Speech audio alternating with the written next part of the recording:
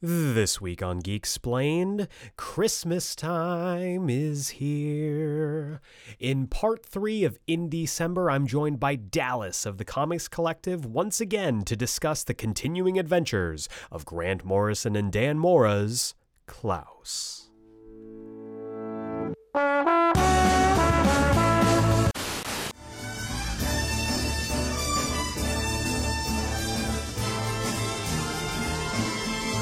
It's the most wonderful time. Yes, the most wonderful time. Oh, the most wonderful time of the year.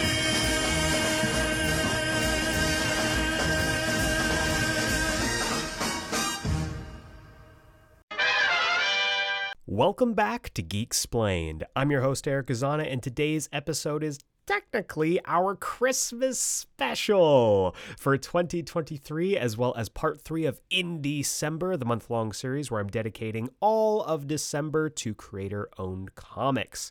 I am coming at you from a very rainy day here in Los Angeles, but I am very excited to talk about Klaus once again. Last year, Dallas of the Comics Collective podcast and I sat down and talked about the opening chapter, the origin story of Santa Claus, with Klaus by Grant Morrison and Dan Mora, and this year we are doing it again.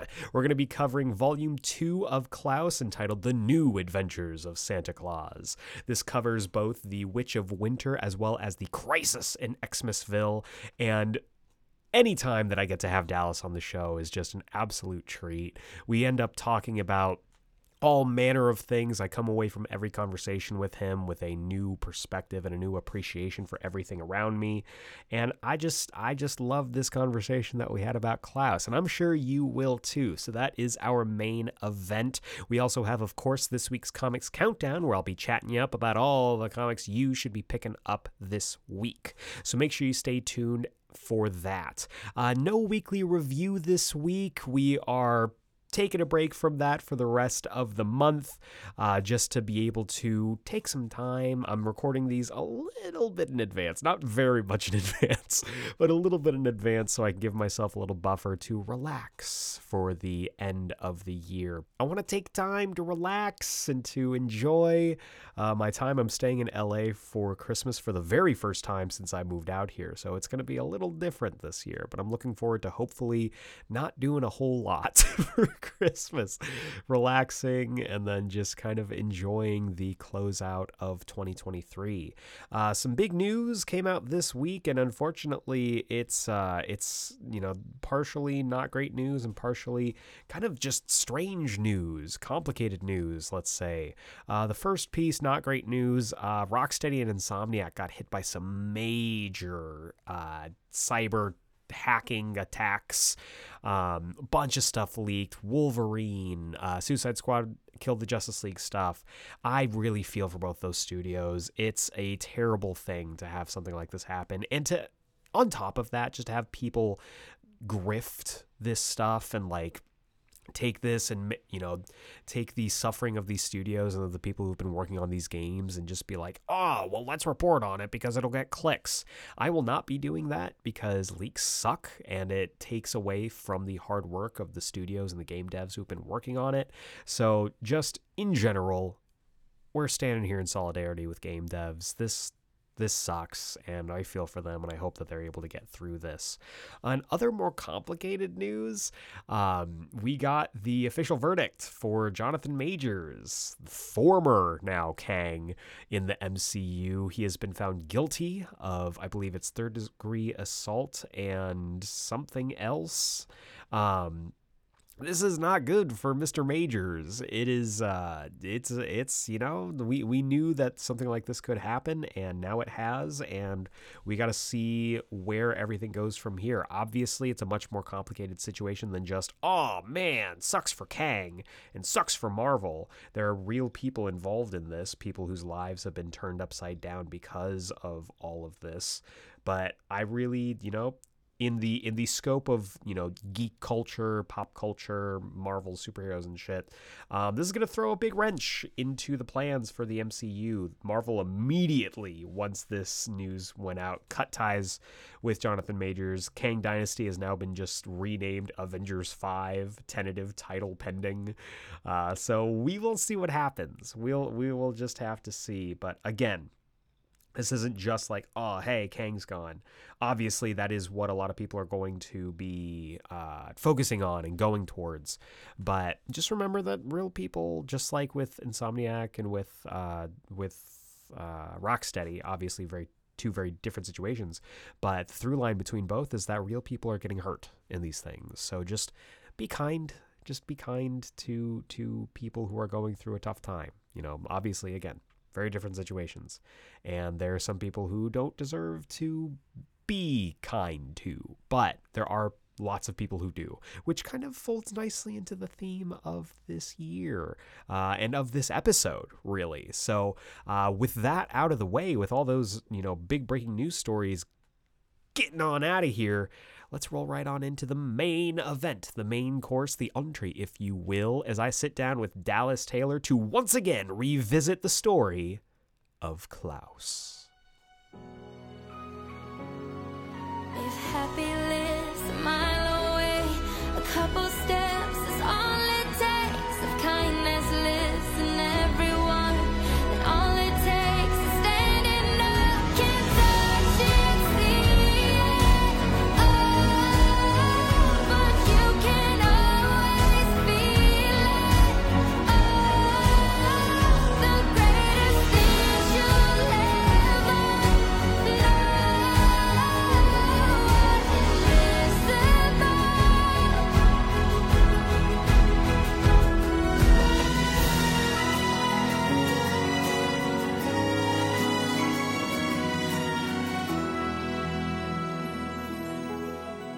Once upon a time.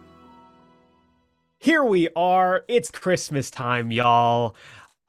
In December, it's the month that keeps on giving. It's the most wonderful time of the year. And with that wonderful time of the year, it's my favorite holiday. It's Christmas. It's Christmas. It's Christmas. It is the best time of the year. And it means we got to talk about some Santa Claus. But not just any Santa Claus.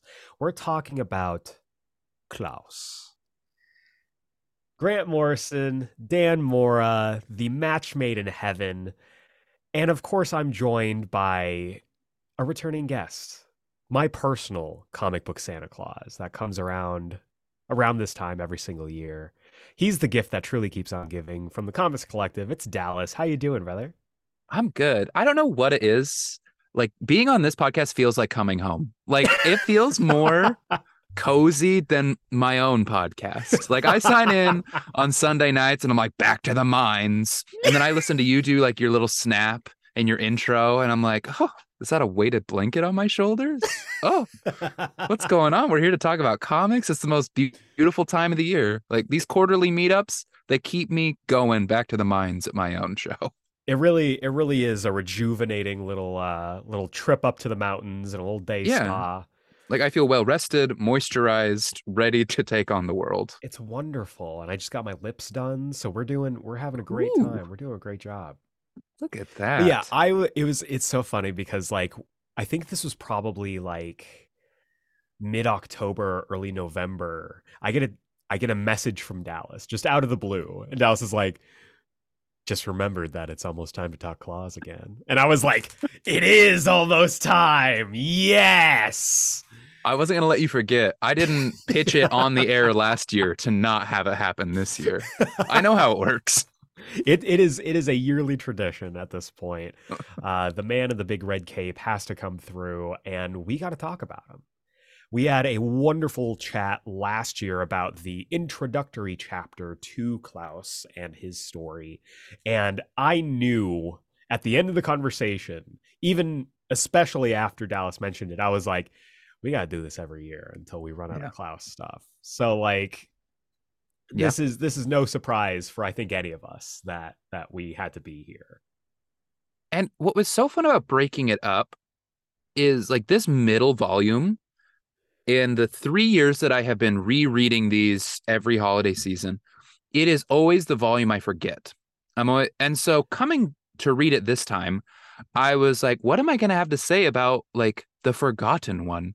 And then Yeah. reading it in isolation without reading any of the other Klaus, I was like, oh, wait, no, these are still magic. I'm just Mhm. spoiled for quality out of this series. And it's the first time that The Winter Witch has ever made me choke up. Like I was choked up reading what I thought was my least favorite Klaus story. So like these Oh, books are magic. interesting. Well, see, and it's funny too because like we read through that first volume last year, and every bone in my body was aching to just be like, and now you just got to read the rest before, before that magic leaves you. And I had to physically force myself to not read it because Yeah, I've never read these before. These are all first time readings for me. And that's so I awesome. am I am discovering this magic while being led through a nighttime sleigh ride with Dallas.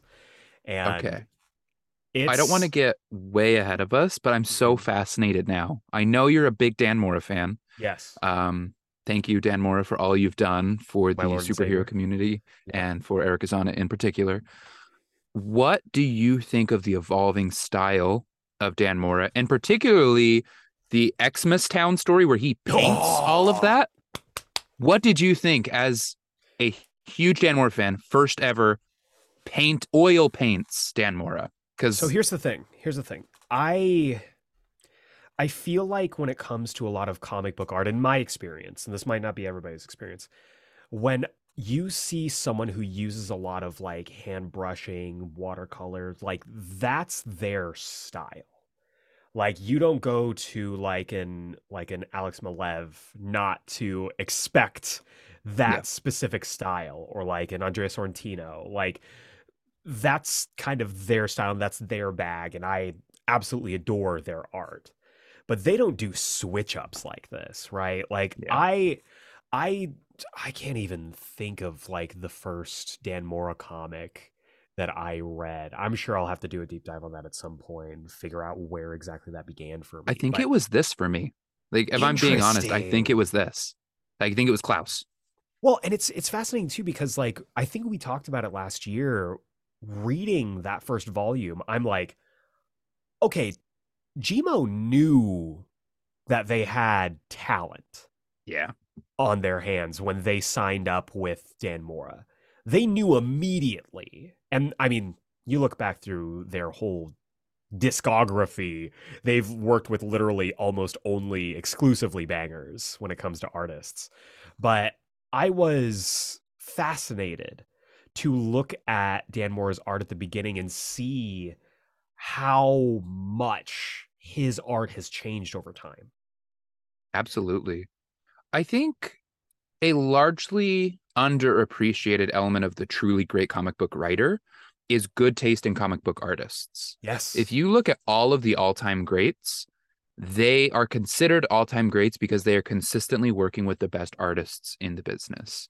And Yeah. I think there are some people who would be just as highly regarded as your Tom Kings, your Grant Morrisons, your Alan Moores, your Rick Remenders, if they had better taste in collaborators Yeah. and the willingness to say no, to be like, your art is great, not for this project though. Like Yep. I will hold on to this project for a little while because ultimately this is a visual medium. Like you can have the Hmm. best script in the world if you are not working with the best artists in the world, it is less than it would have been otherwise.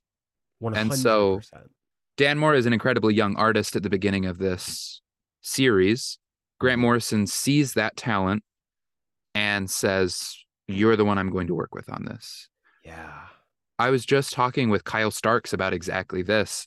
And he's like, I'm finally getting to the place where he's like, I feel comfortable enough just writing things and not drawing them because I have enough clout to be paired with good artists. Yeah. Like he's kind of like a snarky guy, but he's like I'm working with people that I think are as good or better than me at Yeah. art. And so now it's fun to work with them. He's like, Steve Pugh is the perfect artist for what I want to do. And that book Right. is better for it, and you can see that with what Grant Morrison does here in Klaus. Absolutely. And And there is, of course, the argument of like, you got to work your way up to getting that kind of cachet to be like, I don't want to work with this artist. I want to work with this artist. But that Yeah. being said, I mean, when you have like, it's funny, you mentioned like some of the greats that are known for working with great artists. I've been saying it for years. Tom King has a gift Hmm. for choosing the perfect artist for the story that he's trying to tell every single time. Well, It's and frankly, crazy the batting average he has. he elevates his artists. Like Doc Yes. Shaner was not a professional artist before Tom King. Mitch Gerrits was not a professional artist before Tom King.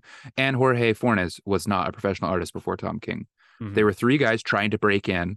And Yep. Tom King and Rick Remender talks about this too.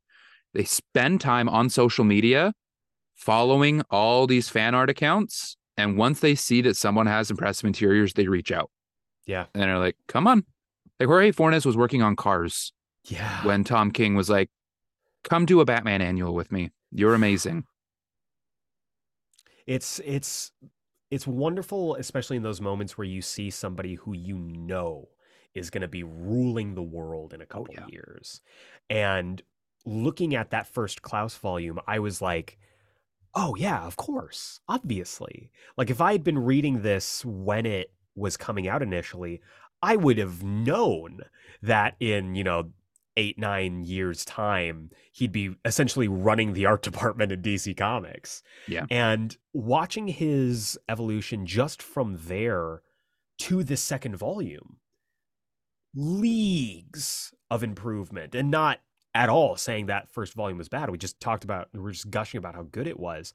But looking at the refinements that he makes when it comes to his layouts, especially, is wonderful. Like you mentioned all the Xmasville stuff, and even just in the very first double page splash, where it's talking about like Christmas came early. It's showing the small town, showing all the creepy ass Santas. Like it took my breath away. Yeah. Like I was transfixed on the detail work, the depth of field that he has a mastery for in just his pencils, but furthering that into the finished product. Like Dan Mora is scary good. Yeah.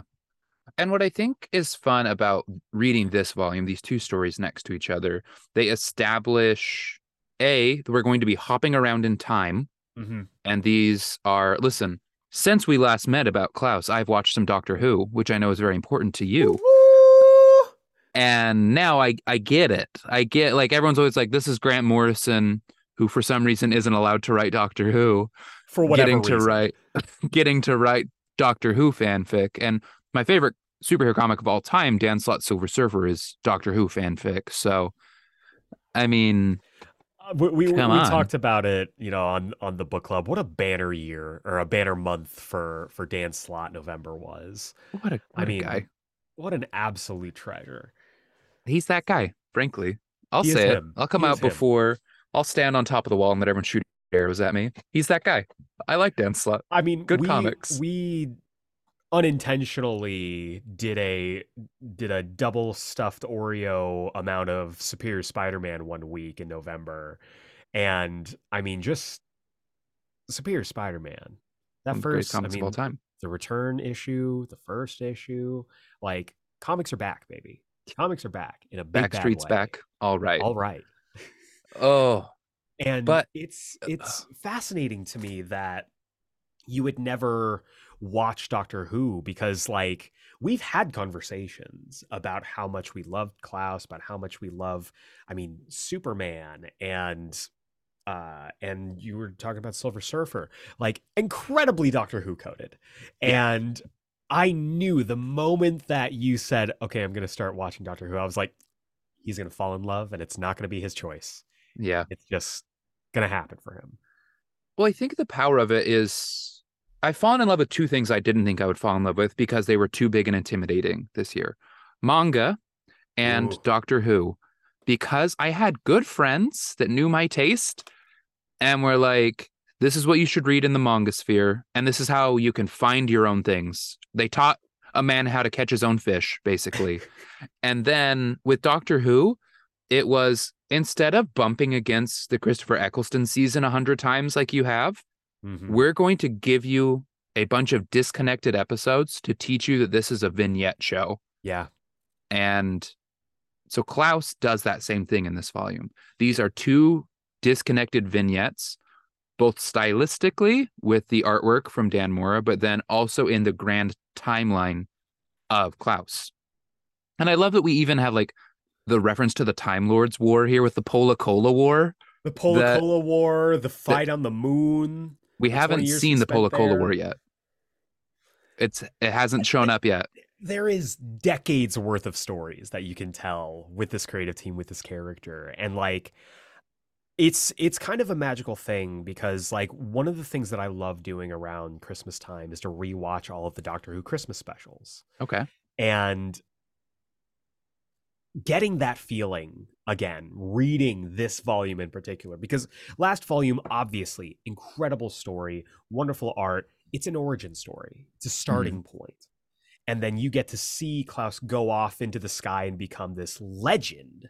And now this truly does feel like Doctor Who, like checking in every year with something else happening. Like, I am really excited for you to get into the Christmas specials. There's one, and I've talked about this. I talked about this in the recent episode that we had Anne on from your podcast. And we talked about A Christmas Carol. There is an episode of Doctor Who. It's Matt Smith's very first Christmas special as the Doctor. I would highly recommend it to you because I feel like, especially after reading this, you would love it. I'll watch it. It is worth it for sure. You'll love this. Listen, we're just chit-chatting now. Sorry, everyone. We're just guys being dudes, being Christmas fans. Yeah, we're just having a little Christmas time. Some New York privilege here. Neil Gaiman was just in town, and I went to go have an evening with Neil Gaiman is how it was pitched. It was at this like convention center, and Audible sent me free tickets because they're like, listen, you're a giant Neil Gaiman nerd. We see what you listen to. And so I got to go, and he was asked what his favorite TV show was. And he's like, I've had the same favorite TV show at 6 and 56, and it is Doctor Who. He's like, Doctor Who has been my unbroken favorite television show my entire life. And I loved that. I get it, because he also, I believe he wrote a couple episodes. He wrote 2 episodes, yeah. That are... I watched one of them. Runs.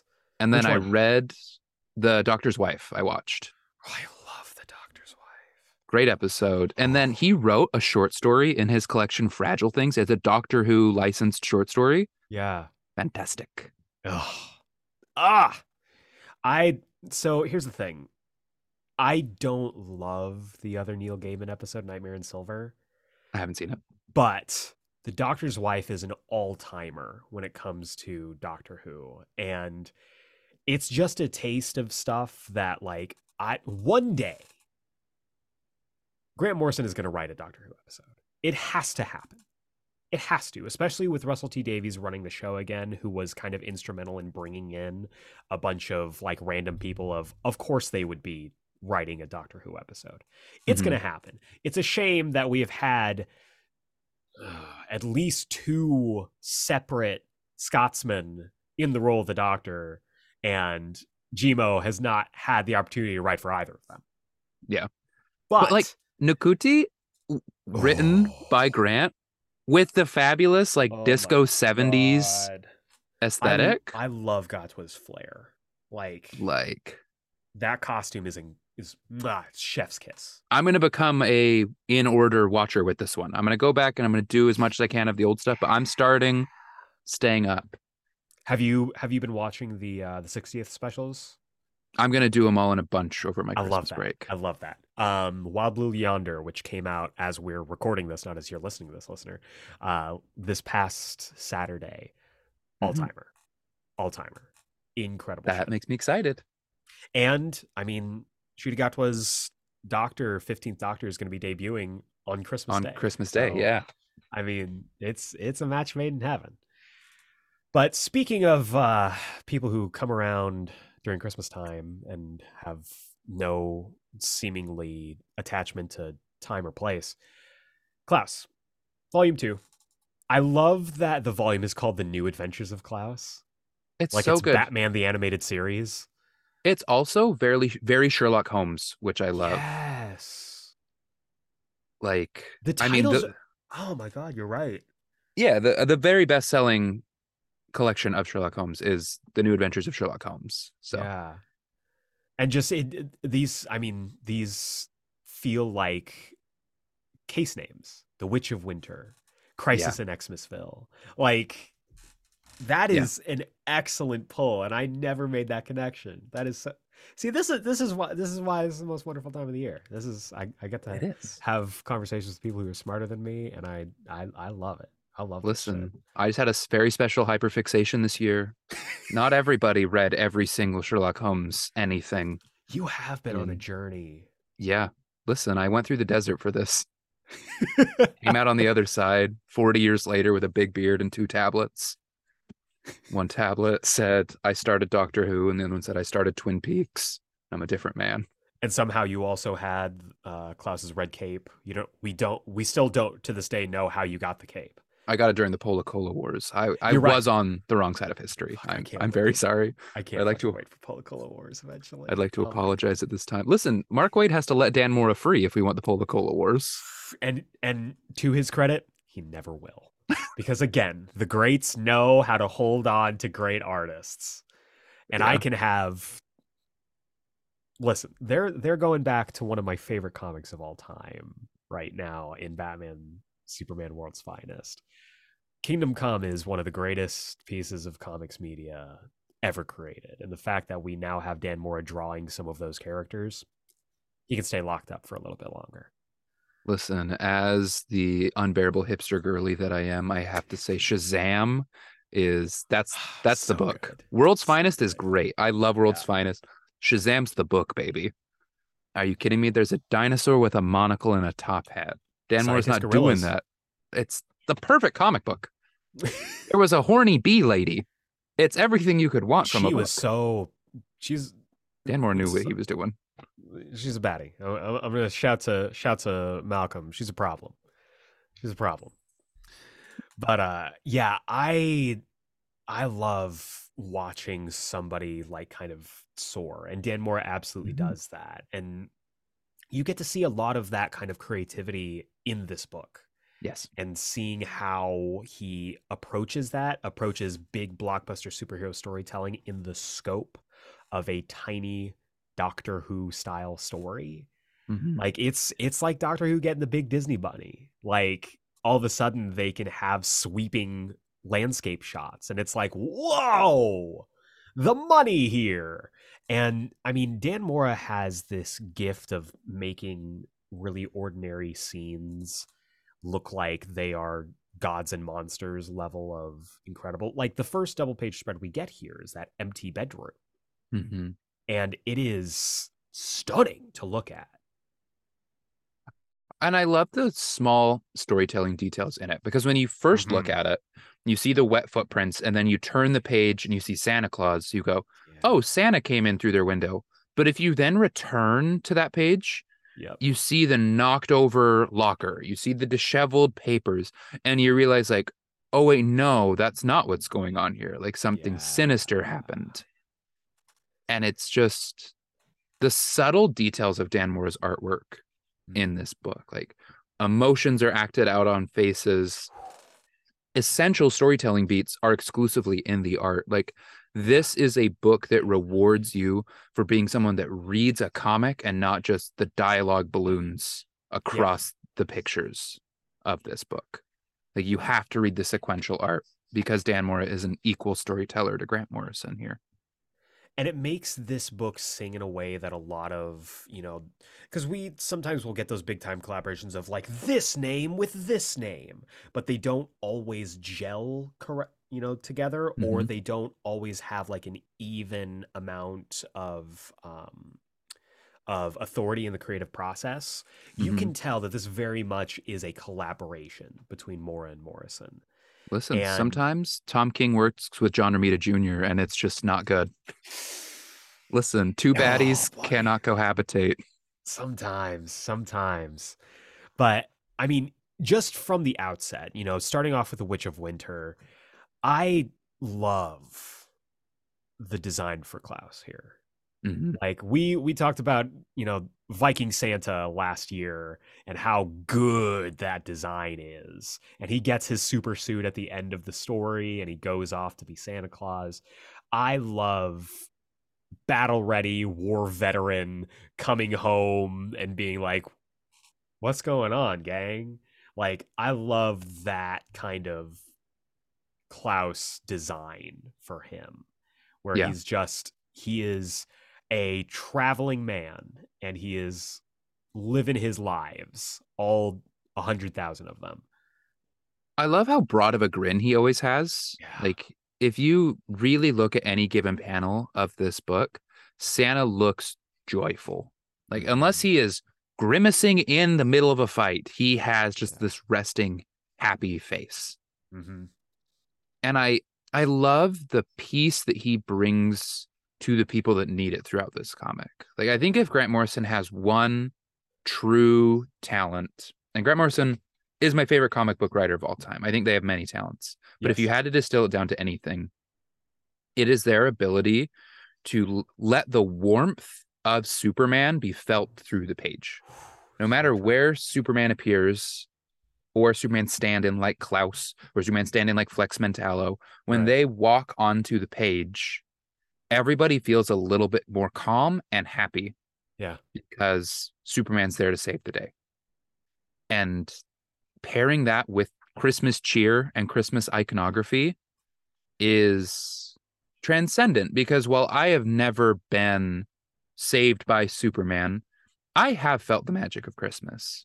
Like everybody talks about like, oh, it's the most wonderful time of the year. Like, oh, well, it's become so commercial. It's become so this and that. Well, I'm like, it has, yes, but there's also nothing else that makes me feel this way. Yeah. Like there is no other time of the year that everyone can agree, like, let's be incredibly pleasant for a month to everybody around us. And then, oh, well, it's everyone's favorite time of the year. That's so crazy. And there's, even over time as like we love Christmas, like there is a certain amount of like, I mean, just the world we live in, a certain amount of like cynicism that does end up eking in. But this is a personal story. A few days ago, we decided that my fiance and I weren't going to be going home for Christmas. We're going to be staying in LA. And it's a tough decision, but like, Yeah, it's tough.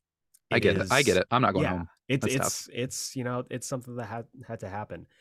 I walked in after a very long day of doing a double at work, and she had set up a little Christmas tree in our living room. We've never had a Christmas tree ever in the amount of time that we've lived in LA.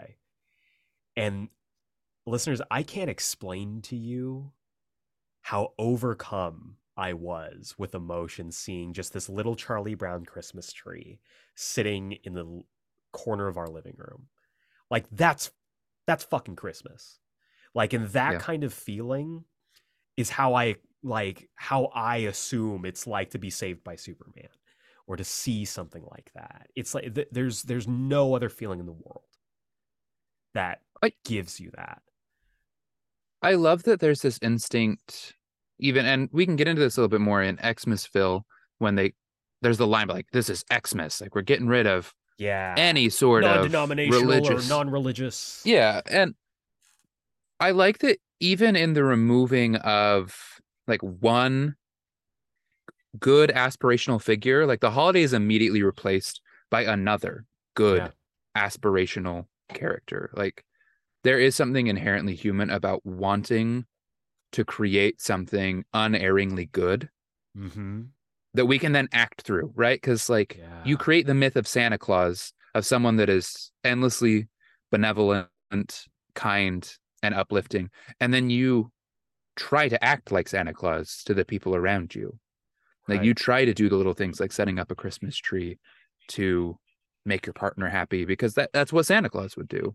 Yeah. And it's that same instinct that you can find across like any worthwhile human invention, be it religious or anything else. It is, we are going to create a myth around something that makes us want to be kinder and better to each other. Mm-hmm. And I like, that's what hit me this time in The Witch of Winter, Yeah. was just like Santa saving the little kids and like helping them believe again. Nothing better. For whatever reason, this year I was like, oh, there it Oh, is. there it There are is. the Ooh. tears. There's something about, especially in stories where you see kids losing faith in Christmas, that always, like, we see this all the time with adults getting like cynical, and like we see it in literally every Christmas movie of like an adult who used to love Christmas as a kid, but like now as an adult is like, Christmas, whatever. The moment of seeing a kid lose faith in Christmas is soul shattering. And obviously, you know, we see other characters who have been, whether they have lost faith in Santa himself, whether they have lost faith in the season. You know, we get into some very fantastical characters like Geppetto, who is wonderful to see. I had no idea they were going to introduce a character like that. Spoonlicker, who is just the grossest little boy, grossest little gremlin boy. But the two children who are captured, and one of which is, you know, still believes, and the other one who has been more or less corrupted by the Witch of Winter, it's heartbreaking. And seeing not just the two kids coming back together, but them recognizing, like, I miss my mom.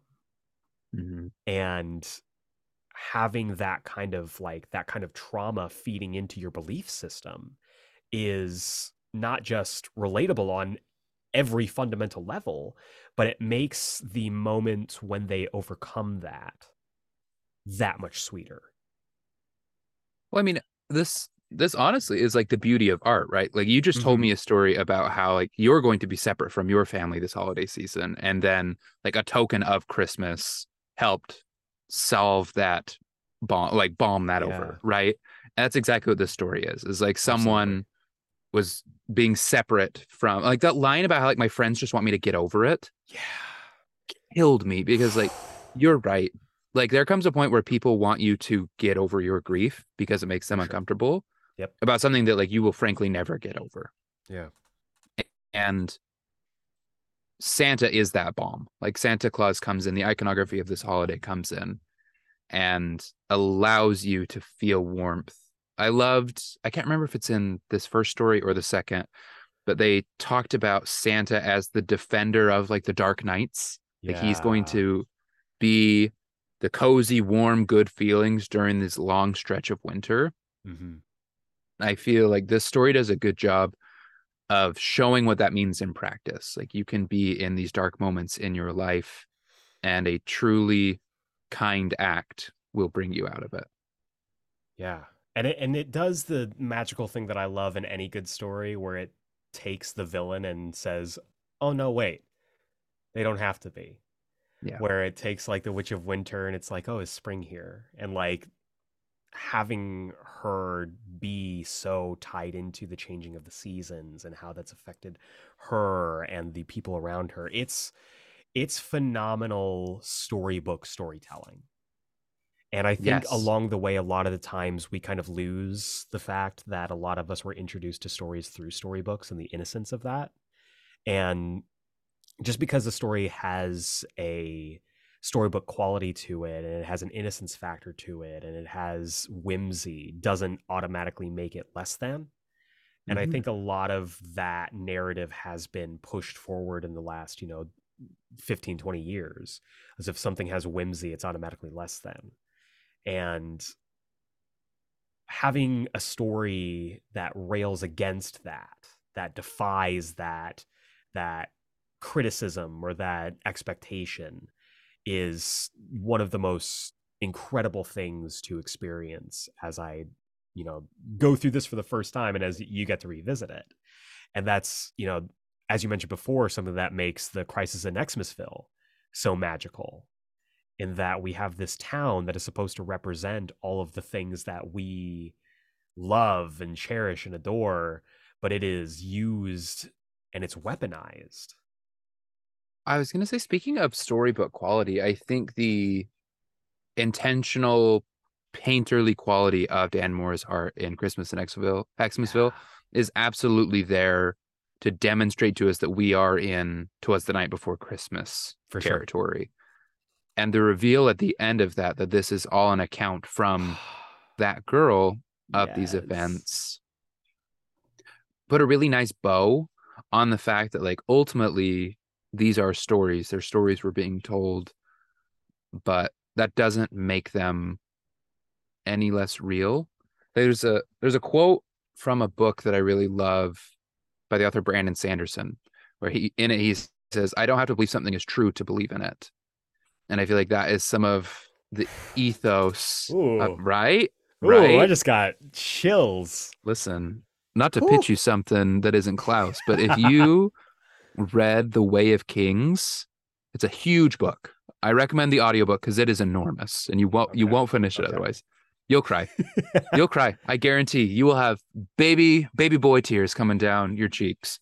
Every book of that series has made me cry. The Way of Kings, you said? The Way of Kings is the first book in that series. Way of Kings. Okay. All right. I've got that. And down. I love that line at the end of Xmasville where she's like, I don't consider myself a writer of fiction. Yeah. And like, I don't know. Like, I mean, I'm sure we all know when we stop believing in Santa Claus, and yet, like, I still believe in Santa Claus, right? Like, I don't have to believe he is real to believe in the power of Santa Claus. Yeah. Yeah. Like, I think about Santa Claus all the time. And rightfully so, because, like, I think for us as kids, there's a lot of, whimsy in the idea of the individual and the icon and the person of Santa Claus, and we get wrapped up in the magic of how does he do this, what does he represent, how did he get started, all this stuff. But as I know, for me personally, as I got older, I got more invested in what he represented. And that a lot of times is how those ideas thrive and they grow and they continue to evolve over time. Because, I mean, if you look at it on paper, Crisis in Xmasville is Superman Santa fighting Lobo Santa. And, like, that's really what the story is. But on a macro level, it's about finding faith and believing not just in who you are and what you represent, but the legacy that you leave behind and how that affects the people caught up in that legacy. The little girl growing up and telling this story about the night where her life and really, I mean, the world was saved, if not for Klaus being there, the machinations of Tolacola was going to ruin the world, especially with Santa. But, like, you look at the book that she's writing, love that it's Boom Comics and really on brand. But having, like, the quotes on there being like enchanting, a bittersweet, imaginative tour de force, like, there is something especially beautiful in how one person's actions can have a ripple effect on how it reacts to other people and what they do with those actions and how it affects their lives going forward and the choices that they make. And something that's magical about this and about, we were talking about before, something I love about the Doctor Who Christmas specials is these are snippets in time of the Doctor's adventures, of Klaus's adventures, but they have ripple effects that go long past the initial story that they're a part of. Dude, when I get to sit down with you next year and read the Advent calendar issue. There's an Advent calendar issue? We're bringing the tissues. We're bringing the tissues. Buddy. Oh, I can't wait. Oh, it's crazy. It's crazy. It's the reason I forget the second volume. Like, the Advent calendar is so good that you forget everything else happened.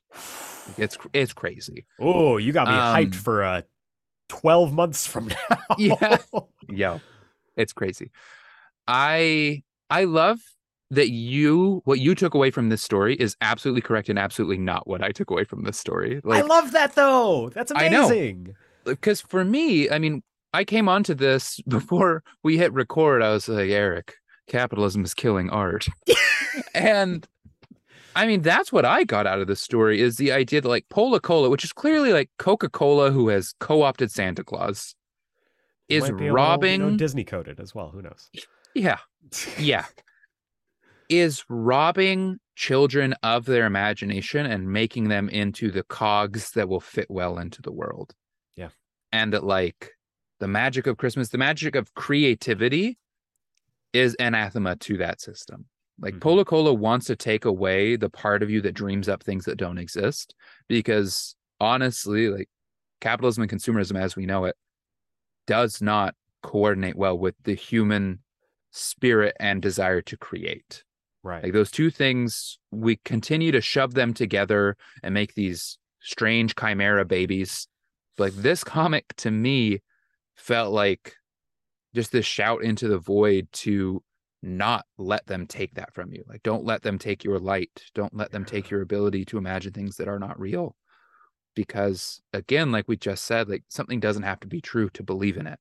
Like these fictional stories to Grant Morrison are just as important as their real life stories. And I have read fictional stories. I have created fictional stories that are just as significant to me as the real life stories that I've lived. And that's not to diminish the real life stories. Not to bury the lead there.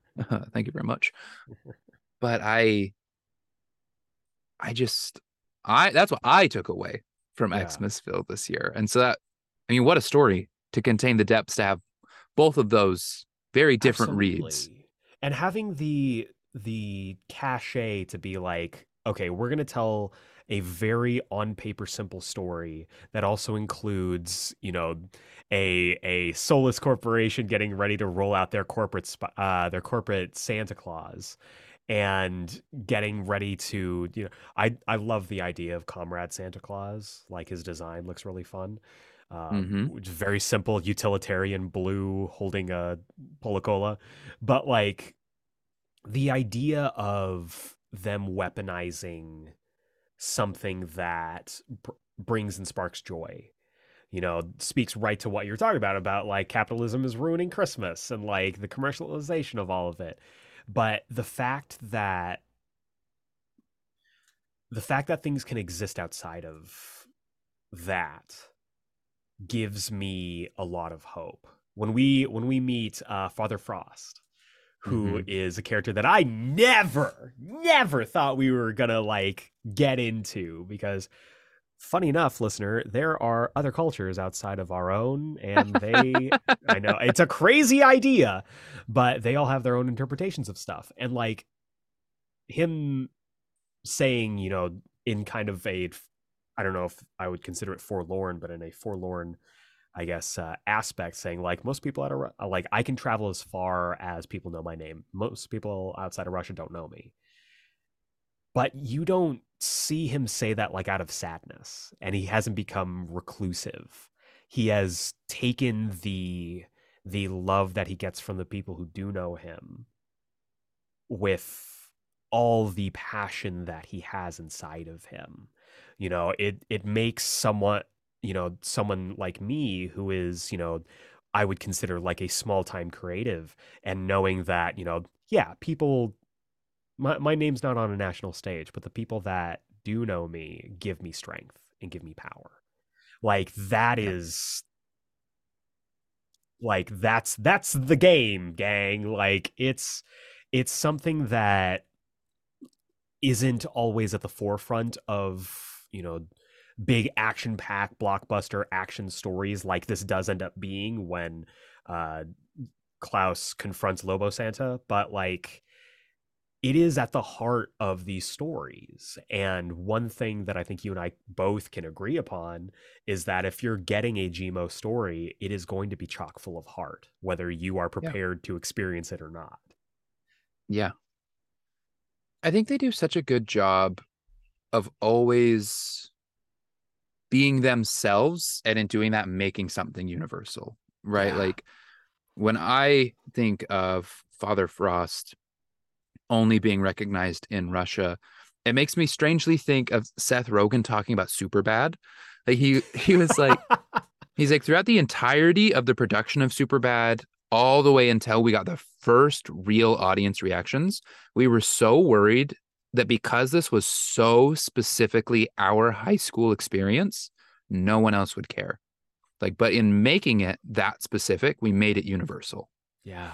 And so I think like Grant Morrison, I will never care about sigils. I love you. I will never, ever care about sigils. But like I care that Santa cares about sigils. Yeah. Before I loved Doctor Who, I loved this comic because you loved Doctor Who, right? Like when you're trying to make something to please everybody else, you'll make the Pola Cola Santa Claus. Yep. Like you'll make the soulless icon.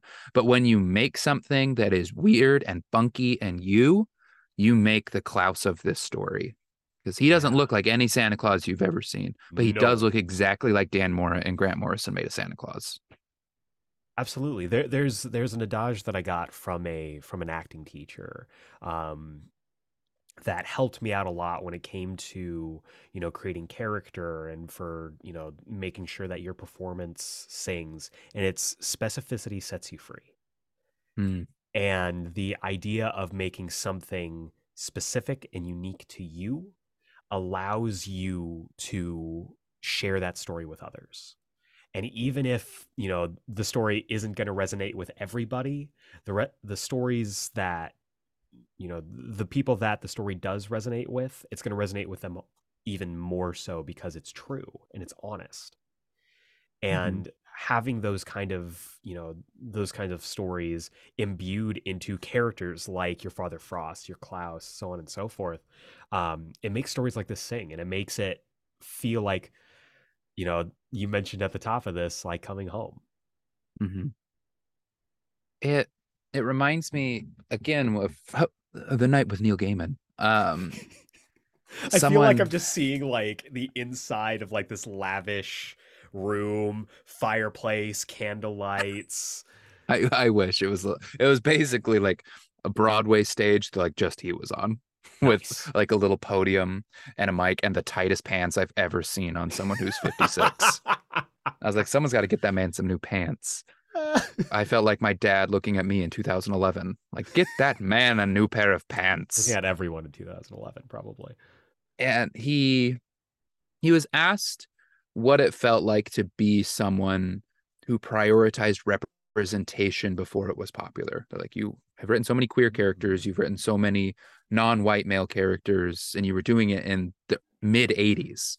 Like, how does it feel to be on the right side of history for that? And he paused and he was like, I want to tell you this thing about how great I am. He's like, but I never thought about it once. I just wrote my life and I had queer friends. I had friends who were not white, straight men. And it paid dividends, right? Like Chris Claremont went to a bunch of like kinky sex clubs in New York all the time. And now that's how we have the X-Men. Like the truly great artists like Grant Morrison, like Neil Gaiman, like Chris Claremont, they just write about the actual world around them instead of trying to create a specific thing. Like Neil Gaiman never sat down and was like, I'm going to write like a book about the lesbian experience. He's like, I just listened to my lesbian friends and wrote them into the book. And I think that is what allows what we were talking about earlier, you and I to take completely different things from this story, because the story contains all that truth, because your life contains all that truth. Like every moment of your life comes from a multitude of experiences and inputs. And when you're trying to sit down to like force out a certain message, like you're going to miss the mark. If you just sit down and like with a kind heart, write your perspectives on the world and the events that happen to you, like that'll allow people to watch Superbad and be like, man, it's like they were in my walls watching me in high school. When all they were doing was just writing what it felt like to be them. Or Grant Morrison just writes about like why they love Christmas time, and it hits you and I in such different ways because we both love Christmas time. And that's what real genuine art does. Like it elicits a response, it elicits something that, we each take different from it, because we all have different unique life experiences. We all have different unique viewpoints on things. And Some of them are more toxic than others, but you know, I love that we took different things from this. And I Yeah. love that anytime I come to a conversation with you, I always learn something because our lives are so very different and our perspectives Yeah. on a lot of things tend to, even though I think for the large part we agree on a lot of things, the Mhm. way that we get to those um the way that we get to those conclusions is usually pretty different. And it always makes me really excited because I get to learn from someone who is also learning. There's Yeah. something about art and there's something about what that brings out in people, especially when you do find art that people put their love and their genuine, heart into. There's nothing like it, man. There's really Yeah. nothing like it. And it makes, whether I'm reading something or whether I'm getting to talk to somebody about it, like it really does bring about that kind of Christmas magic that we were talking about before. And I think I mean I agree with everything you said. I always love coming on the show. It feels like home because I have conversations here that I don't have anywhere else. Like just talking about the world together and how we see it, and how we see it differently, and then learning to see it, how the other one sees it. And like, I feel larger because of these conversations. And I think the best art helps you feel larger in that same way. Like you get to see the world through someone else's eyes for a little while and add it to yourself. And I think the reason we love these comic book stories, if you're listening to this, you love comic books. Hopefully. It's hopefully, or you love Eric Azana, or, which or maybe like, you're just like hate listening, which I mean, thanks for the listens, I guess. yeah, thank you very much. Click on that ad. Listen to that ad 9 more times if you're hate Please. listening. But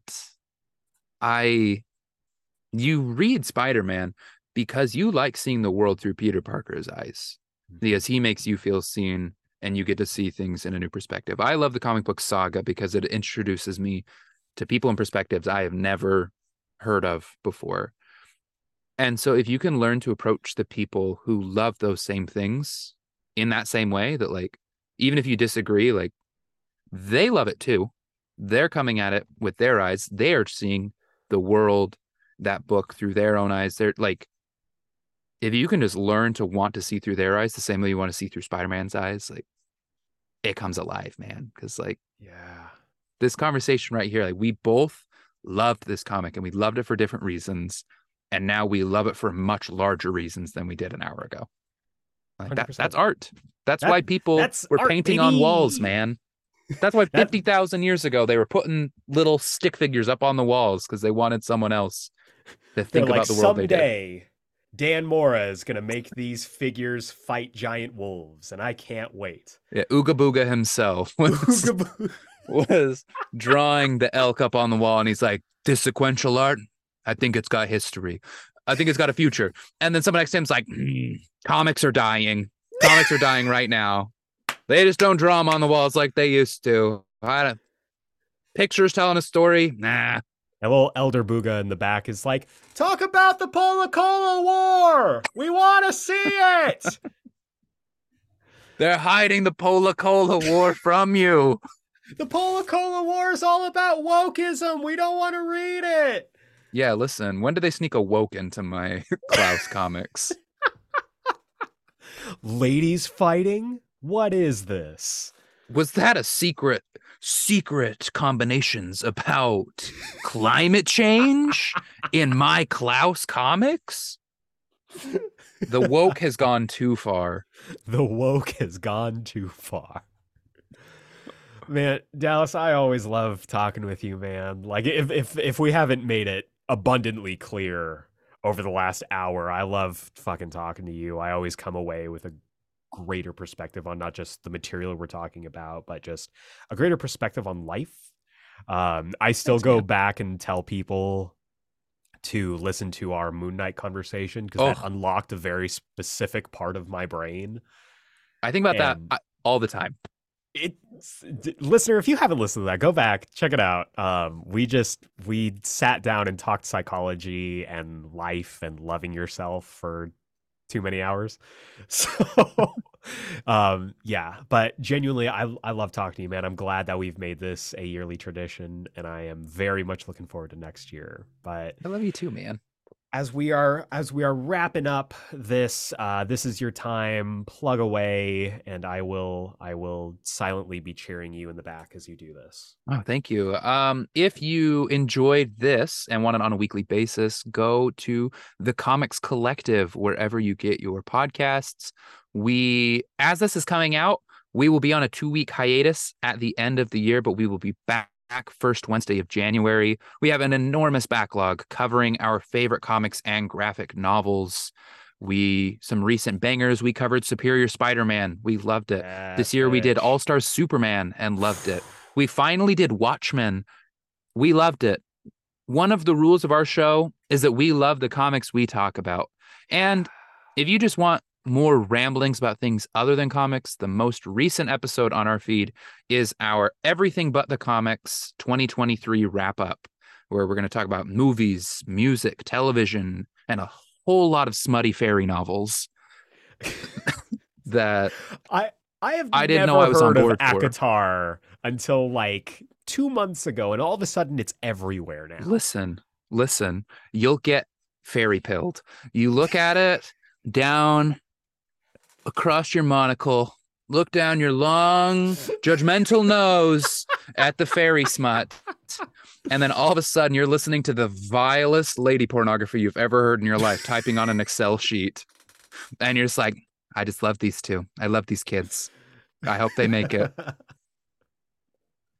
They're fantastic. Some of the best fantasy of the 21st century, frankly. Oh my God.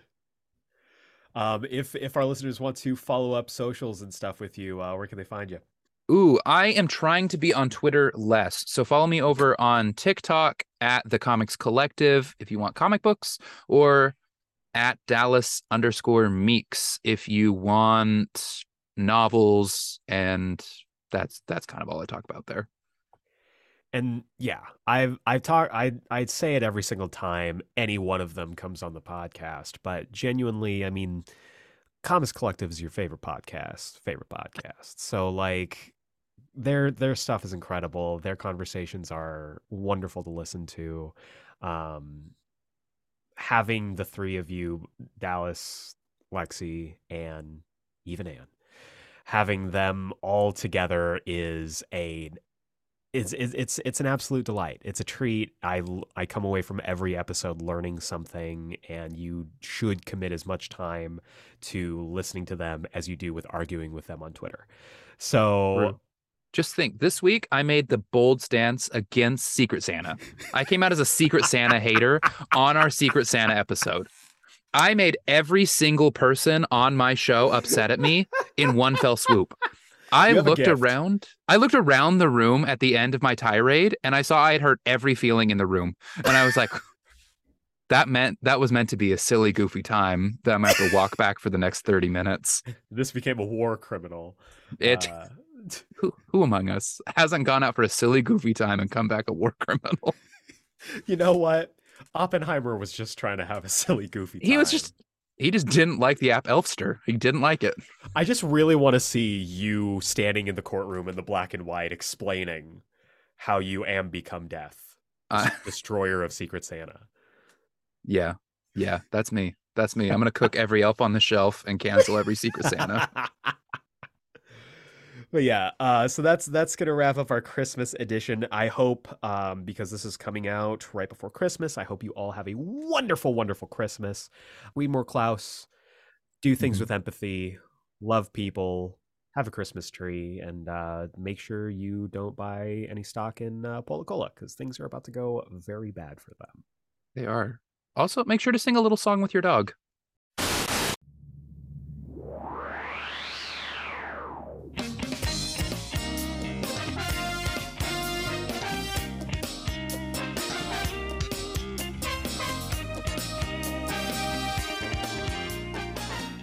Y'all didn't seriously think I was going to let this go by without talking about it, right? This is the surprise weekly review where I review something weekly, and right now we are reviewing the Netflix adaptation of Yu Yu Hakusho. And I've got some thoughts. If you know me and if you have listened to any of this podcast, if this is your first episode of Geek Explained, thanks for joining me. This is a good time. I hope you enjoy the ride. But if you know me, you know I love Yu Yu Hakusho. It's my favorite anime of all time. The characters, the voice acting, the world building, it's all incredible, and I love it to death. It is my favorite anime, has been my favorite anime since I was a very wee lad, and I was cautiously optimistic about this Netflix adaptation. I did not love the trailers. I was really nervous that it was going to fall into some of the other Netflix anime adaptations, and I went into this show with all of the love in my heart, because if you go back a couple episodes, I did a full episode on why I love Yu Yu Hakusho. It was our 280th episode, which is wild to say. We are truly on the road to 300, and I feel like across the, hour-long gushing about this show, I made it clear how much I love the source material. And so I wanted to go into this adaptation with as much love and as much grace as I could give this show. And I will be the first to say, look, there are two camps when it comes to Netflix adaptations. There are two categories that you fall into when it comes to anime adaptations in live action produced by Netflix. There is the first category, which features One Piece. This wonderful love letter to the series filled with incredible performances, wonderful special effects, and while it might be a little hokey, you can tell that it's made with love. And the second category is everything else. And unfortunately, this adaptation falls into the latter category, which kills me. It burns me to my core because I wanted to love this so much. And gang, I'm going to be completely honest with you. This show, and this is going to sound weird when I say it, but stick with me here. This show has what I refer to it as the Ms. Marvel problem, where I fucking love the first episode of this show, and then the rest of the show happens.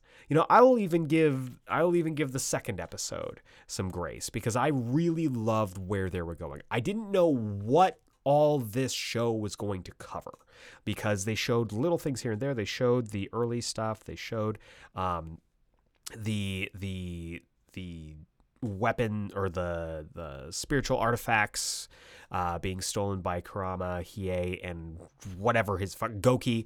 And then they also showed Toguro. So I'm like, okay, this could be just Spirit Detective arc into Rescue Yukina, and maybe they save or they skip the Three Beasts arc, and then they kind of build to Dark Tournament for season 2.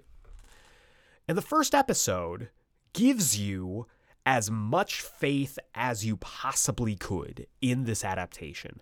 One thing I will say across the series, across this season, is the fight choreography is on point. The fight choreography is tremendous.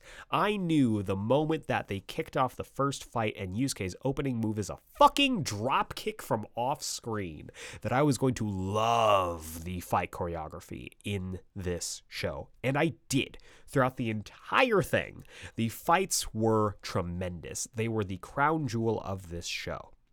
The problem, gang, is that Yu Yu Hakusho, at its core, was not a big fight manga. Now, I understand that that might be a controversial take, that looking at it being a shonen pro-tag anime is, and saying it's not a fight anime is sacrilegious, especially because it was coming out in the late 80s, early 90s. However, the thing that sells this is the characters, the relationships, the moments between the big fights. Yes, Dark Tournament is the greatest tournament arc in all of fiction. Fight me. You can, and you'll have to go through the entire Dark Tournament to get to me in the finals, and I will still whip your ass with only 80% of my power. However, what makes the Dark Tournament sing is not just the fights. It's the personal journeys that each of those characters, both on the protagonist as well as the antagonist side, go through that leads us to the final bout between Yusuke and Toguro. What this show does is it strips out everything that doesn't have to do with action or fights from the second episode on. And they just go, let's make the fights as cool as possible. And every single time someone is not in a fight, the audience asks, when's the next fight? Cut back to the next fight. I want my fights. Which is fine if you are telling a story that will live and die on fights. Unfortunately, that's not what this show is. That's not what Yu Yu Hakusho is. The Dragon Ballification of Yu Yu Hakusho is plainly seen in this adaptation, and it is hella unfortunate because I think there are some really great high points. The first episode centered around introducing our core cast, at least that being Yusuke, Keiko, and Kuwabara, as well as Botan and Koenma, is a fantastic introduction. If you have never watched Yu Yu Hakusho, if you've never read Yu Yu Hakusho, and you are coming into this blind, the first episode does as good of a job as anything could to introduce you to the world, the characters, and the concepts that will carry through the rest of the series. And the second episode, I will say, does a great job in continuing that. It's the Spirit Detective arc goes from the first episode all the way through Yusuke defeating Hiei. You get a little bit of, you can fold in the rando stuff with Genkai, but then that moves directly into the three beasts, or the sacred beasts. And I was like, okay, so the first two episodes are very clearly that first arc, that first Spirit Detective arc, before we get to Genkai. And then from episode 3 on, everything just happens at a breakneck pace. And I'm like, okay, so we go straight into the Rescue Yukina arc. Cool, that's fine. I'm fine with that. We can do Sacred Beasts later. You want to set it up like, oh, the first season is all Rescue Yukina stuff. You fight Toguro at the end. Yusuke and Kuwabara seemingly kill Toguro. Second season is all Sacred Beast stuff, ending in the final episode being Toguro. He's back. He threatens Yusuke. Dark Tournament, season 3. Cool. Great. That sounds awesome. What they do with episodes 3 through 5 is they hopscotch and condense the Rando Genkai arc, which doesn't involve anything besides introducing Genkai and having them train. Rando's skipped, the tournament is skipped, Kuwabara learning more about the spirit world leading into him developing his spirit sword is condensed, and we just go straight into a smashed together version of the Rescue Yukina and Dark Tournament arcs. Like, why? Why would you do that when you have so much material? I understand there was a budget, and I understand you want to get straight to the good stuff, the stuff that everyone flocks to when it comes to Yu Yu Hakusho, but you're doing it at the sacrifice of the actual arc itself. What makes the Dark Tournament great is not that you can get straight into the really cool fights. What makes the Dark Tournament great is the progression of characters throughout the tournament. Why did you turn the tournament into a gauntlet between just Toguro's team? It makes no sense. It makes absolutely no sense. It baffles me. I would love to be a fly on the wall in this creative meeting when they're like, we are going to take the first half of Yu Yu Hakusho and smush it into 5 hours. And it's not even 5 full hours. Like, how could you? It's frustrating because after episode 3, I was like, okay, we're moving really quickly into this. How many episodes are in this season? There's only 5 episodes. There's only 5 episodes to condense the first half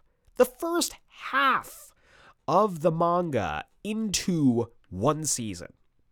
And it's like, I understand you want to swing for the fences, you want to go as big and as loud as possible, but this is very much giving, this is not going to get a season 2 kind of energy, which sucks.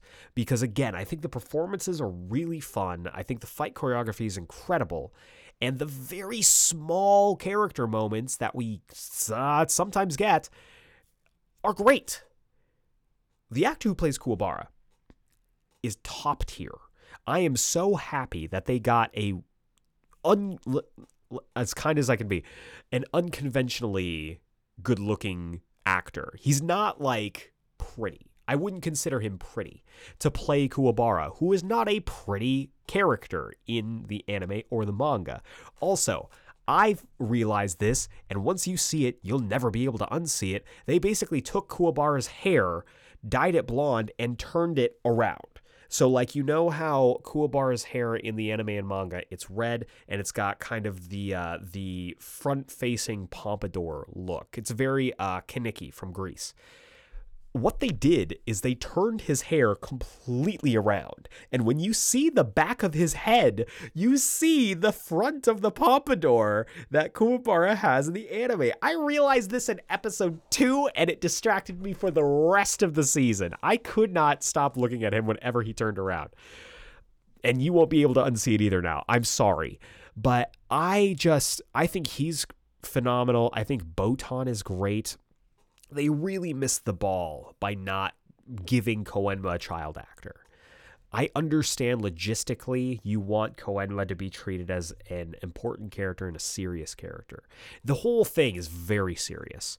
The comedy is basically condensed into just Kuwabara, which is unfortunate because Yu Yu Hakusho is fucking hilarious. Everyone has their own beat of comedy in this show, and that's shown pretty well in the first episode, but they decide to make Yusuke Jotaro. They decide to take everything that's cool about Yusuke and turn him into Jotaro Kujo from JoJo's Bizarre Adventure, who is just, and no disrespect to Jotaro, a one-note character. He is just cool. And that's fine. If that's the story you're telling and you have other characters to bounce off of that character and you have him just be cool, that's okay. Jotaro is a great character, especially in the cast that he is in. When you take that and you make everyone serious, it doesn't help anyone. Kuwabara is the most interesting character in the show because he's the one who's given dimension. Like, the little bit of dimension we got, the deepest we get with Yusuke is him getting jealous of Kuwabara accessing his spirit sword in Genkai's training before he can really master his spirit gun. And that's it. That's it. We go through 2 weeks of Genkai's training in the course of a scene transition. Like, the pacing of this show is breakneck. They do not wait for you, which in some circumstances is fine. But then at the end of episode 5, at the end of the season, we have streamlined, we have speed run the entire Dark Tournament without actually doing the tournament. We basically just went from the Rescue Yukino arc into the final match of the Dark Tournament against Team Toguro. And, like, what?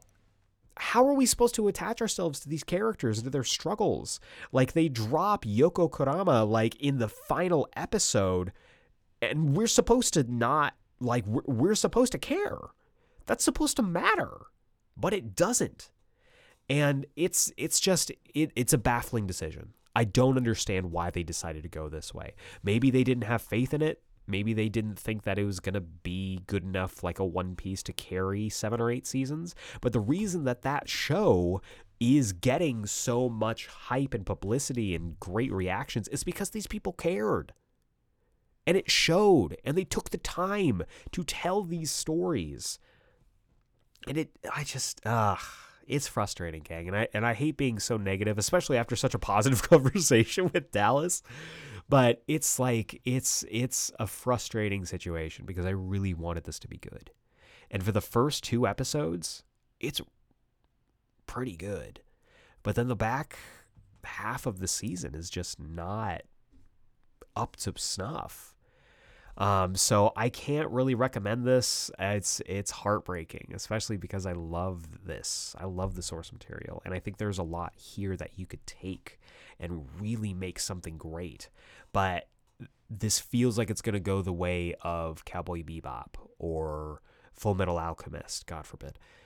And I just I'm bummed. I'm bummed, gang. So yeah, that is the surprise weekly review. I had to talk about it. I wasn't gonna let this go by with it releasing this past weekend as of this recording and not talk about it. So this is gonna be the final weekly review of the year.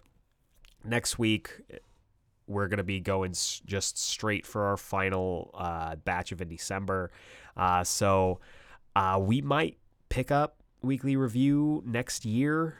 We will see. That is tentative, but stay tuned for that. As for now, let's roll right on into this week's Comics Countdown. Welcome back to this week's Comics Countdown for the week of December 20th, 2023. This is the penultimate Comics Countdown for the year of 2023. This is the segment of our show where I'll chat you up about all the comics you should be picking up this week, whether you head on down to your local comic book shop or you buy digitally. These are the comics you should definitely take a look at. But before we get into this week's books, we got to take a look back at last week's books with the Geek Explain pick of the week of last week. And it was tough, but ultimately I chose World's Finest Teen Titans number 6. What a wonderful little miniseries. I really, really loved it, and this was a perfect capper for the series. Obviously, I would have loved for the series to continue, but as it stands, this is a great one-off, self-contained story that you can hand to literally anybody.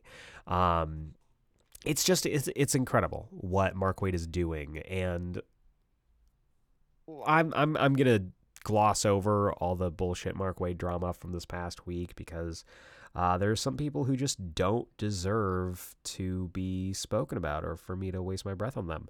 But what I will say is that Mark Waid is a certified good brother and is still my favorite comic book writer of all time and has an open invitation to come on this show.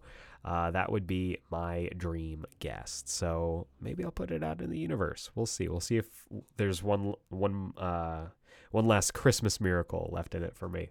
But yeah, so World's Finest Teen Titans, when that gets collected, share that with people because that book rules. And I was really excited. I posted up on Twitter that I was able to successfully get all 6 Doc Shaner character sheet covers for the series.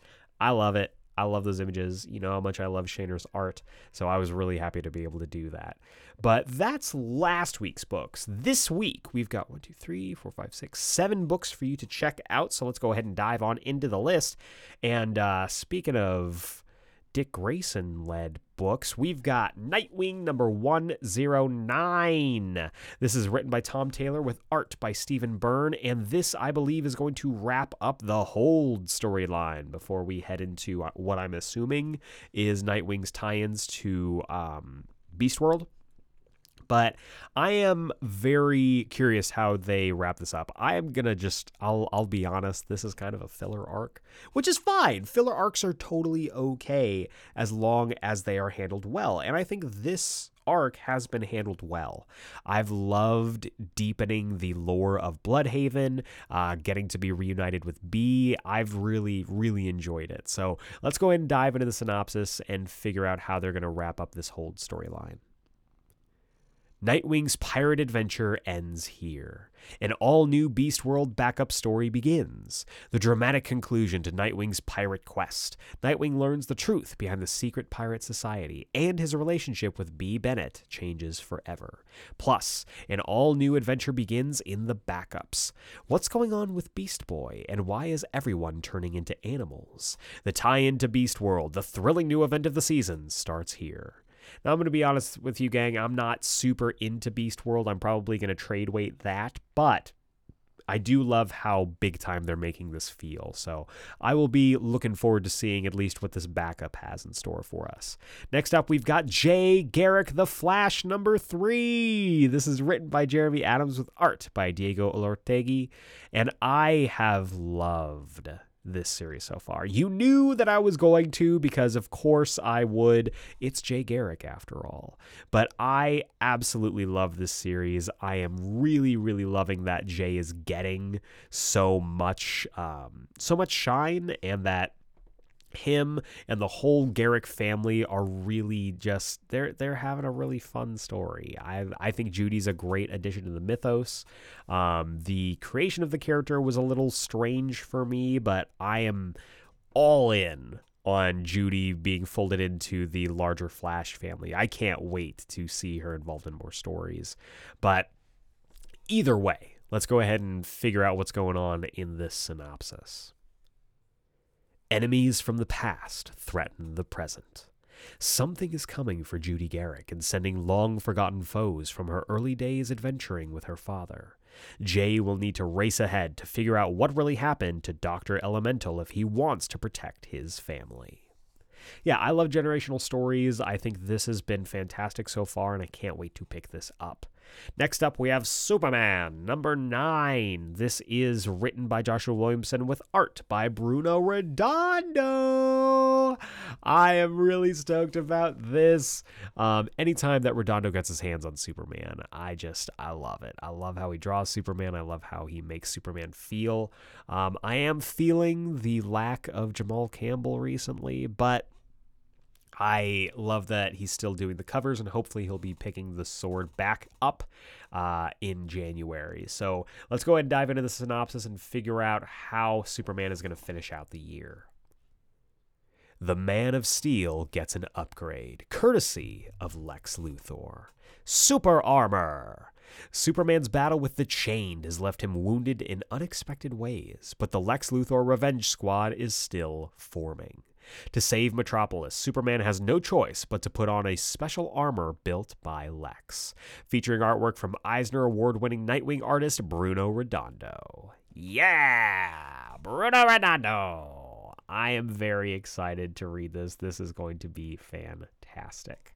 Next up, we have The Superior Spider-Man #2. This is written by Dan Slott with art by Mark Bagley, and this is a week made specially for me, gang.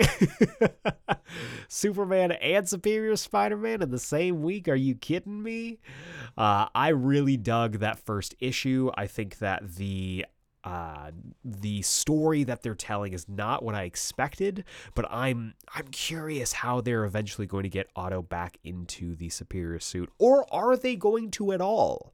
That is a question that only Dan Slott and the team know the answer to. So let's dive into the synopsis and maybe we'll find some clues. No time travel, no clones, just superior spidering. The sins of Otto Octavius's past are exacting a heavy toll on the present, and one of Peter Parker's closest friends must pay the price for them. If the secrets revealed in our last issue didn't fill you with dread, wait till you see how this one ends. Ooh, ominous! I am very excited to see what they come up with here. Next up, we have Batman Superman World's Finest #22. Speaking of Mark Waid, written by Mark Waid, art by Dan Mora. This book rules! This is the best ongoing that DC currently has right now, which is saying something because they have so many tremendous books out at this point. This has really been a banner year for DC Comics, so I am really freaking excited to see what this what this issue has in store for us, what this series has in store for us. So let's dive into the synopsis and see what's going on in the world of Kingdom Come. Trapped in the world of Kingdom Come. Trapped in the universe of... Fuck, they're saying that a bunch. Trapped in the universe of Kingdom Come, the world's finest heroes encounter skewed versions of their friends. A team calling itself the Justice Battalion. Can Batman and Superman prevent Boy Thunder from fulfilling his destiny and becoming the bloodthirsty Magog? Justice Battalion. Okay, that's interesting. That is interesting. Did they ever call themselves Justice League in Kingdom Come? I don't remember. Oh, darn, I'm going to have to read Kingdom Come again. Darn it. What a shame. But yeah, I'm really excited about this. I love this origin story for Magog, and I'm really, really loving Boy Thunder returning as a vengeful 90s version of Boy Thunder, which is it's very Kingdom Come, very Mark Waid. So I'm excited. Can't wait to pick this up. Next up, we have Doctor Strange number 10. This is written by Jed MacKay with art by Pascal Ferry. And what do you want me to say about this book? This might be this is a contender for book of the year for me, and I do not just throw that out lightly. But this book has been so tremendous from every single issue, and you could go back in the podcast when this first issue dropped. I was not happy about this. I was not excited about this book because I loved Strange, and I really loved having Clea be the main character. But what MacKay and Ferry have done since the inception of this book, of this chapter of MacKay's sprawling Doctor Strange epic, has just been tremendous. From issue to issue, it's banger after banger, and I've been absolutely adoring it. So let's find out what the good doctor is dealing with in this particular issue.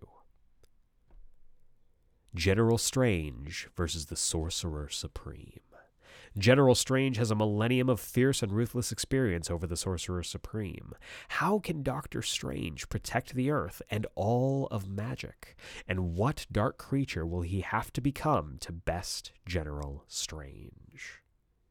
Yeah, I'm assuming this is the last General Strange issue.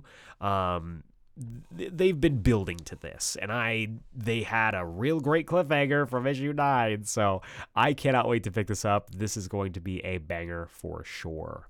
But the big book of the week, I mean, they're all heavy hitters. This is a big week, gang. But the book that I wanted to really spotlight in the big book of the week spot is Wonder Woman number 4. Once again, DC Comics banner year, and really just absolutely crushing it. And Wonder Woman is no exception. This is written by Tom King, art by Daniel Sampier. This book has been tremendous. And in a year where we've gotten a revitalization for the Superman books, having Wonder Woman get this new chapter started in this year has been amazing, and I've loved to see this.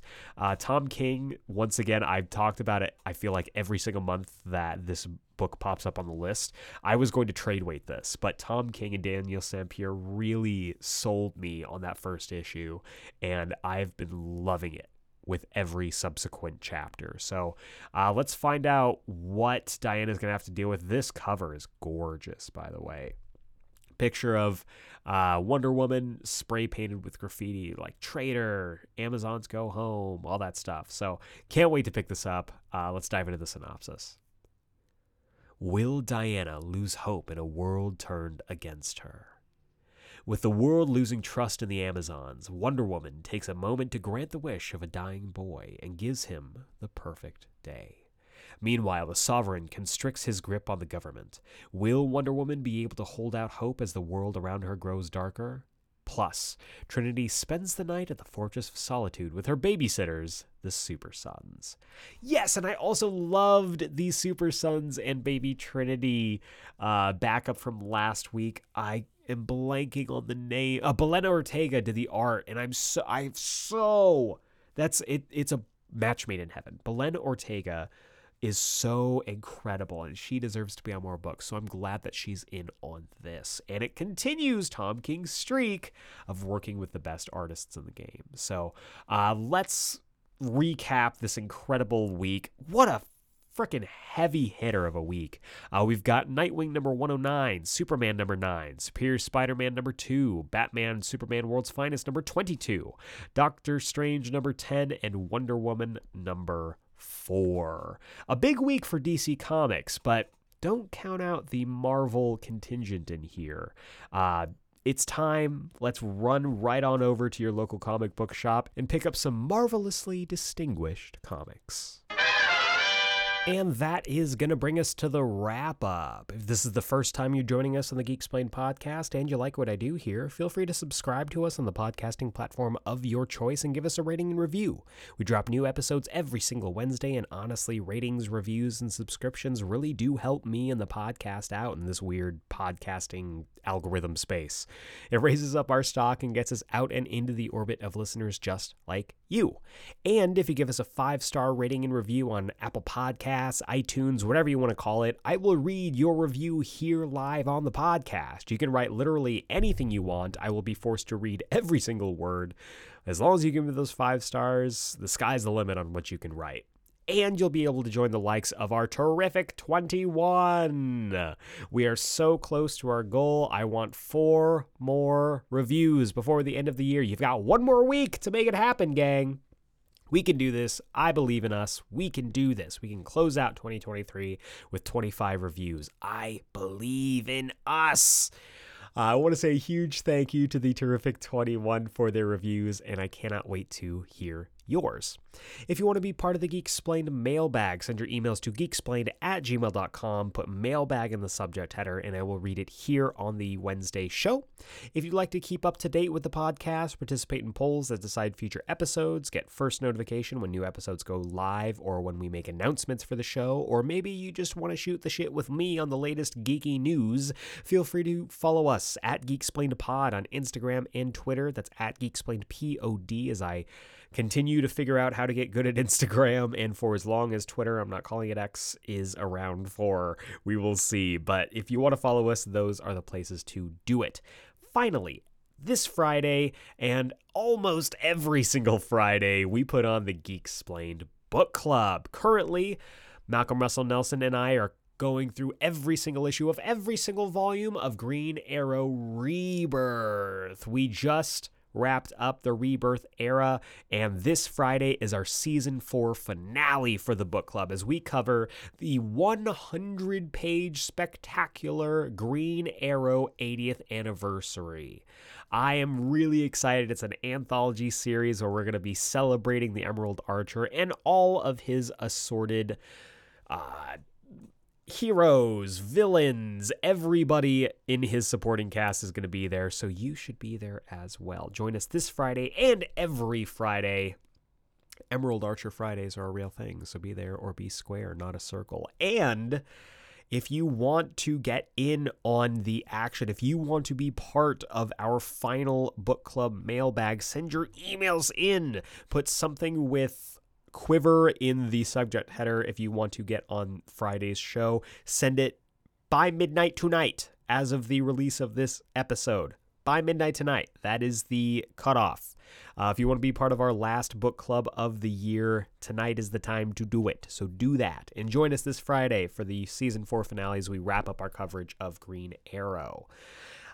And that's going to do it for this week's episode. I want to say a huge thank you to Dallas of the Comics Collective for coming on. I said it at the top. I always love chatting with Dallas. He unlocks my brain every single time we have a conversation.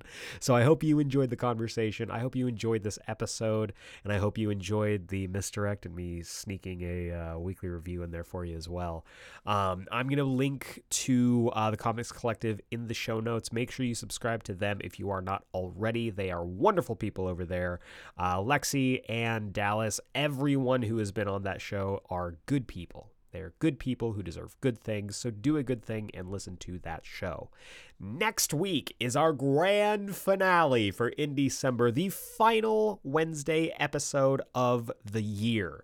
And it's a pretty special one, gang. We are going to be covering Firepower, the series by Robert Kirkman and Chris Samnee that has captured my heart for the past few years, and I will not be alone covering this series. Next week is the big finale, the big issue 30. It will be dropping the same day that this episode drops, and to ring that in, to celebrate 30 issues, to celebrate a series that we all love, I will be joined by Brad and Lisa of the Comic Book Couples Counseling Podcast.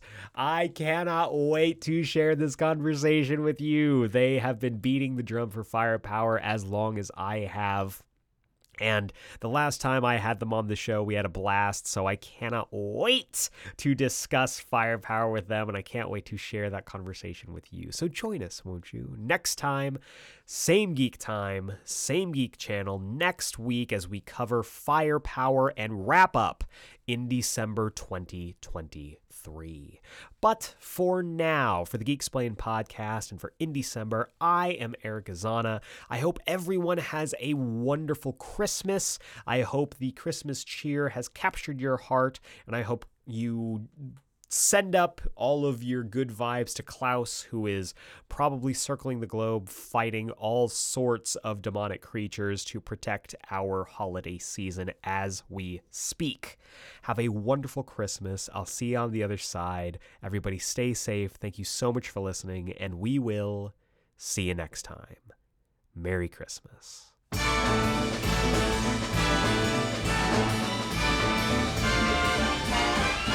It's the most wonderful time of the year, with the kids jingle belling and everyone telling you be of good cheer. It's the most wonderful time of the year. It's the happiest season of all, with those holiday greetings and gay happy meetings when friends come to call. It's the happiest season of all. There'll be parties for hosting, marshmallows for toasting, and caroling out in the snow. There'll be scary ghost stories and tales of the glories of Christmases long, long ago. It's the most wonderful time of the year. There'll be much mistletoeing and hearts will be glowing when loved ones are near. It's the most wonderful time of the year.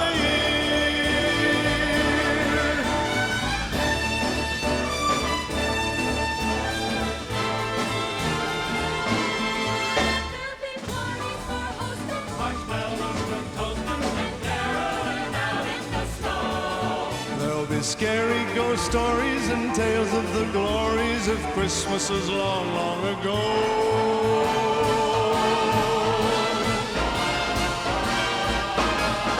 It's the most wonderful time of the year. There'll be much mistletoeing and hearts will be glowing when loved ones are near. It's the most wonderful time. Yes, the most